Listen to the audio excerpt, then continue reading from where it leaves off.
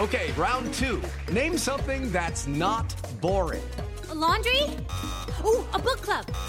Computer solitaire, huh? Ah, sorry, we were looking for Chumba Casino. That's right, ChumbaCasino.com has over 100 casino-style games. Join today and play for free for your chance to redeem some serious prizes. ChumbaCasino.com. No purchase necessary. Void where prohibited by law. 18 plus. Terms and conditions apply. See website for details. Before we get started today, I want to note, this conversation took place on Sunday, and this story is moving fast. Okay? On with the show.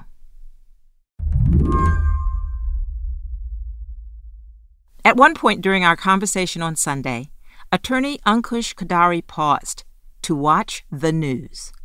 I'm just watching CNN in the background here, and apparently they have asked Cohen's lawyer about the federal campaign and finance plea. I just want to listen to this real quick. Give me a second. On Thursday night, Americans heard that for the first time ever, a president had been indicted on criminal charges. But the indictment is under seal. And that means right now, we're in a weird kind of history-making limbo. It has created this information vacuum where between Thursday evening and Tuesday afternoon, the country is operating kind of partially in the dark, right? And frankly, I'm really not in love with it. Yeah, it's not as though anybody would be interested, right? Exactly. It's only now the most important and consequential criminal case in the country. Trump is expected to appear in court on Tuesday, where most believe he'll be charged with falsifying business records in connection with a series of hush money payments to porn star Stormy Daniels. Trump associate Michael Cohen paid Daniels $130,000 in 2016. He later pleaded guilty to campaign finance violations, among other charges. Right now, we're dealing with a lot of expecteds and likelies. But on the likely eve of Trump's arraignment, what do we know? Ankush is a former attorney with the U.S. Justice Department. He says one thing we know is that once you charge a president with a crime, you can't put the genie back in the bottle. This is a norm that, local prosecutors, state prosecutors wouldn't be prosecuting ex-presidents that, for whatever reason, remained intact until last week. And it may be good or it may be bad that norm has sort of been broken. That's a long-term question that we really cannot answer at the moment. It is clearly setting a precedent. The question is whether or not other people choose to follow it. Today on the show, this week, for the first time, a former president will be arraigned. What do we know? What do we not know? And how might this change American political norms forever? I'm Mary C. Curtis, filling in for Mary Harris. Stick around.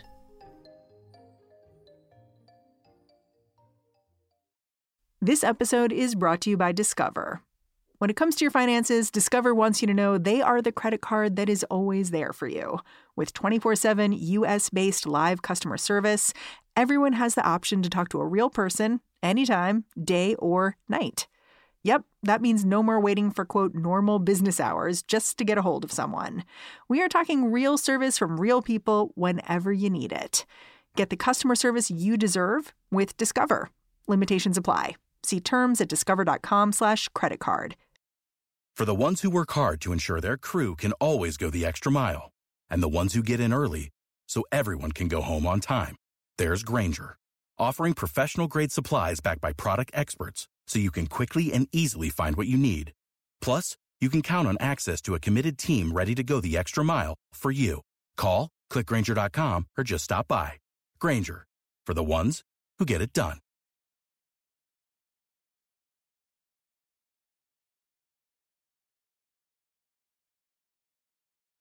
So Trump is expected to be arraigned on Tuesday. What are some of the big outstanding questions that arraignment may answer? So the biggest question is, what exactly are the charges in this indictment, which should become unsealed at the arraignment and then available to the public after the arraignment. So everyone is going to be waiting to see what that document contains, whether it contains a set of, detailed factual allegations or not. That's unclear. One question I think, people might be contemplating is Trump going to be, detained pending trial? No, he will not be. There's obviously been a lot of understandable questions around what this process is going to be like for Trump himself. Is there going to be a mugshot, fingerprints? How, frankly, humiliating is it going to be for him? Because getting booked into the court system is a fundamentally humiliating experience, no matter who you are. The judge might be asked to impose some constraints on Trump's public comments about the case. That would be a very tricky and thorny thing to get into, since he's an active presidential candidate, and a constraint like that, which is sometimes imposed by judges in criminal cases, does implicate some First Amendment concerns. But that's essentially the range of things I'm most interested in seeing the charging document, the indictment. So we should say off the bat that this is a sealed indictment. Could you explain why it's sealed, and is that normal procedure? It's not uncommon. It is sealed out of fairness to the defendant, right? So that there isn't a document that is just out there, making allegations in a setting in which the defendant isn't entitled in an orderly way to see and respond to them, right? So he may get access to the indictment before Tuesday. His lawyers, it wouldn't surprise me if the DA's office has tried to secure an order that would allow them to give it at least to his lawyers in the interim.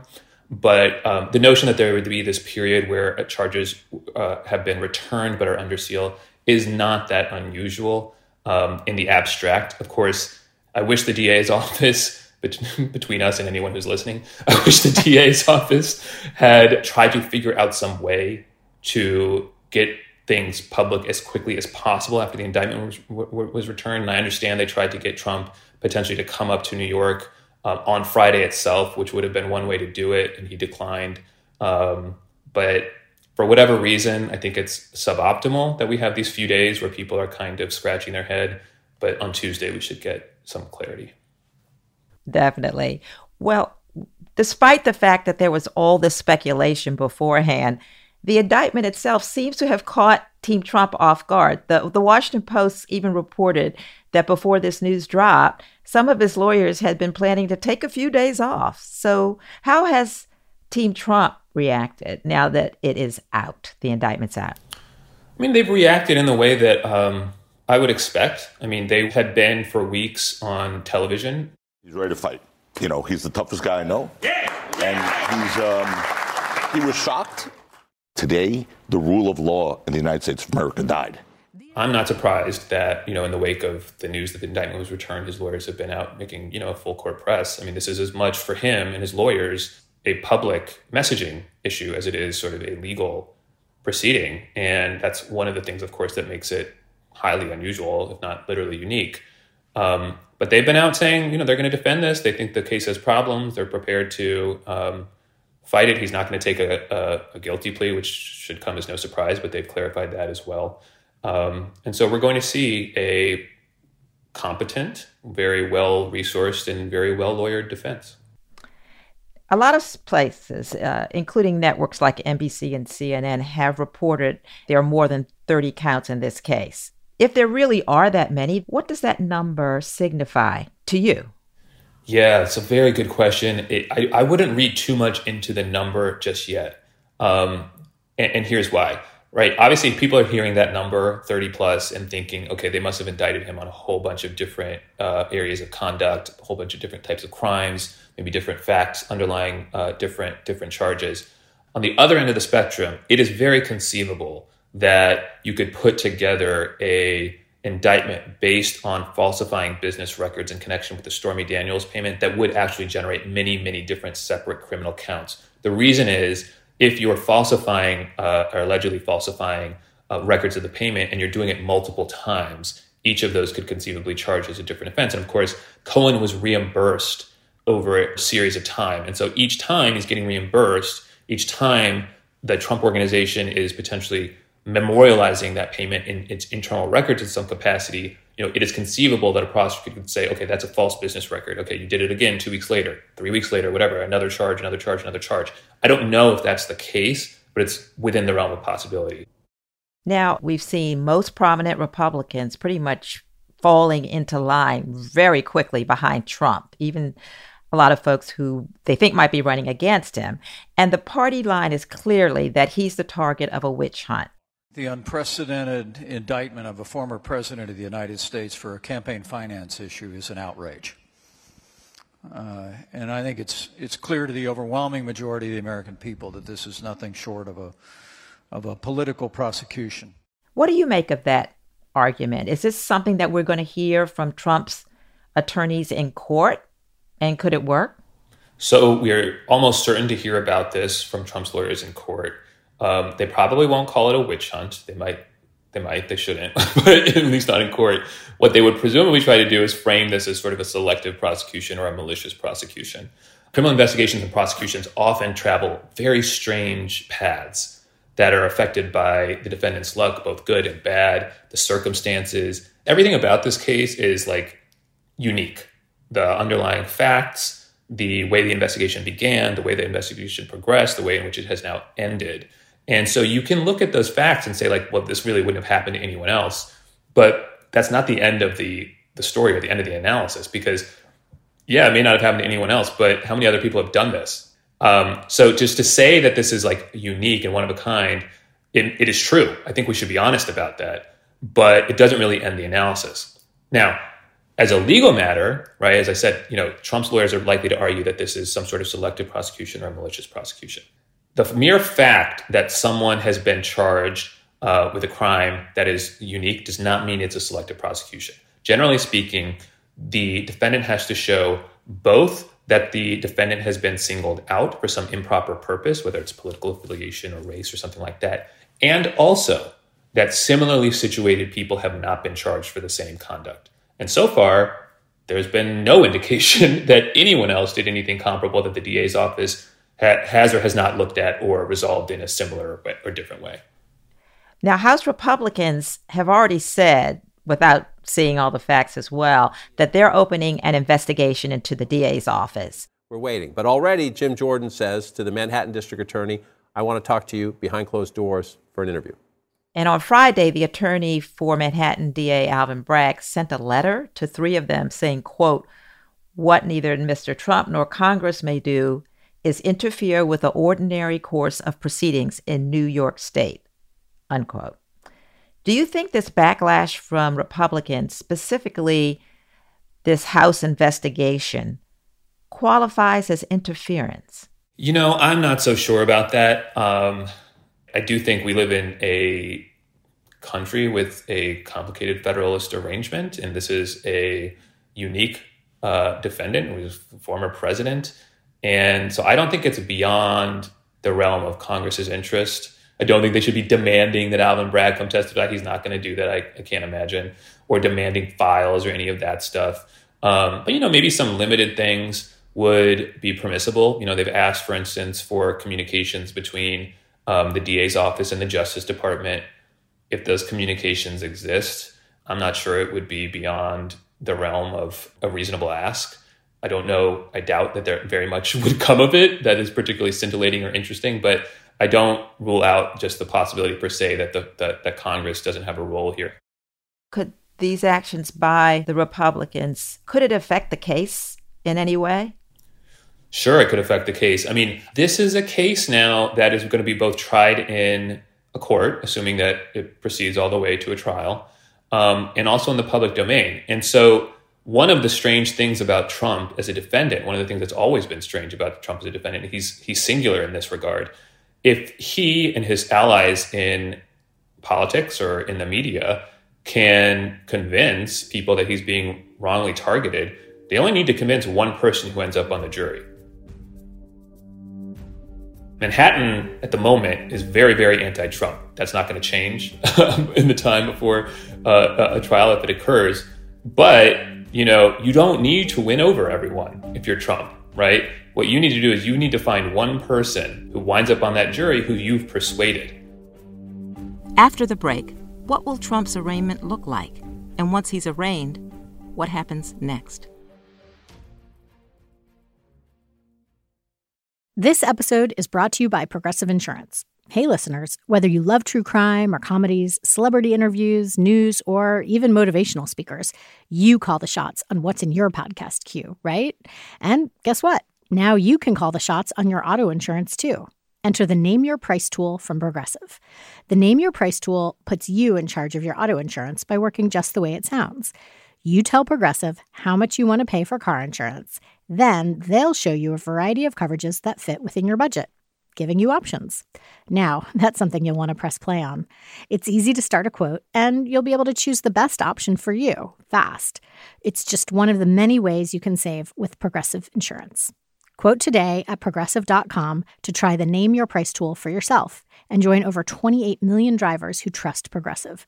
Progressive Casualty Insurance Company and Affiliates. Price and coverage match limited by state law. Let's look ahead a bit. Trump is expected to be arraigned Tuesday. Let's start with some legal 101. What will this arraignment look like?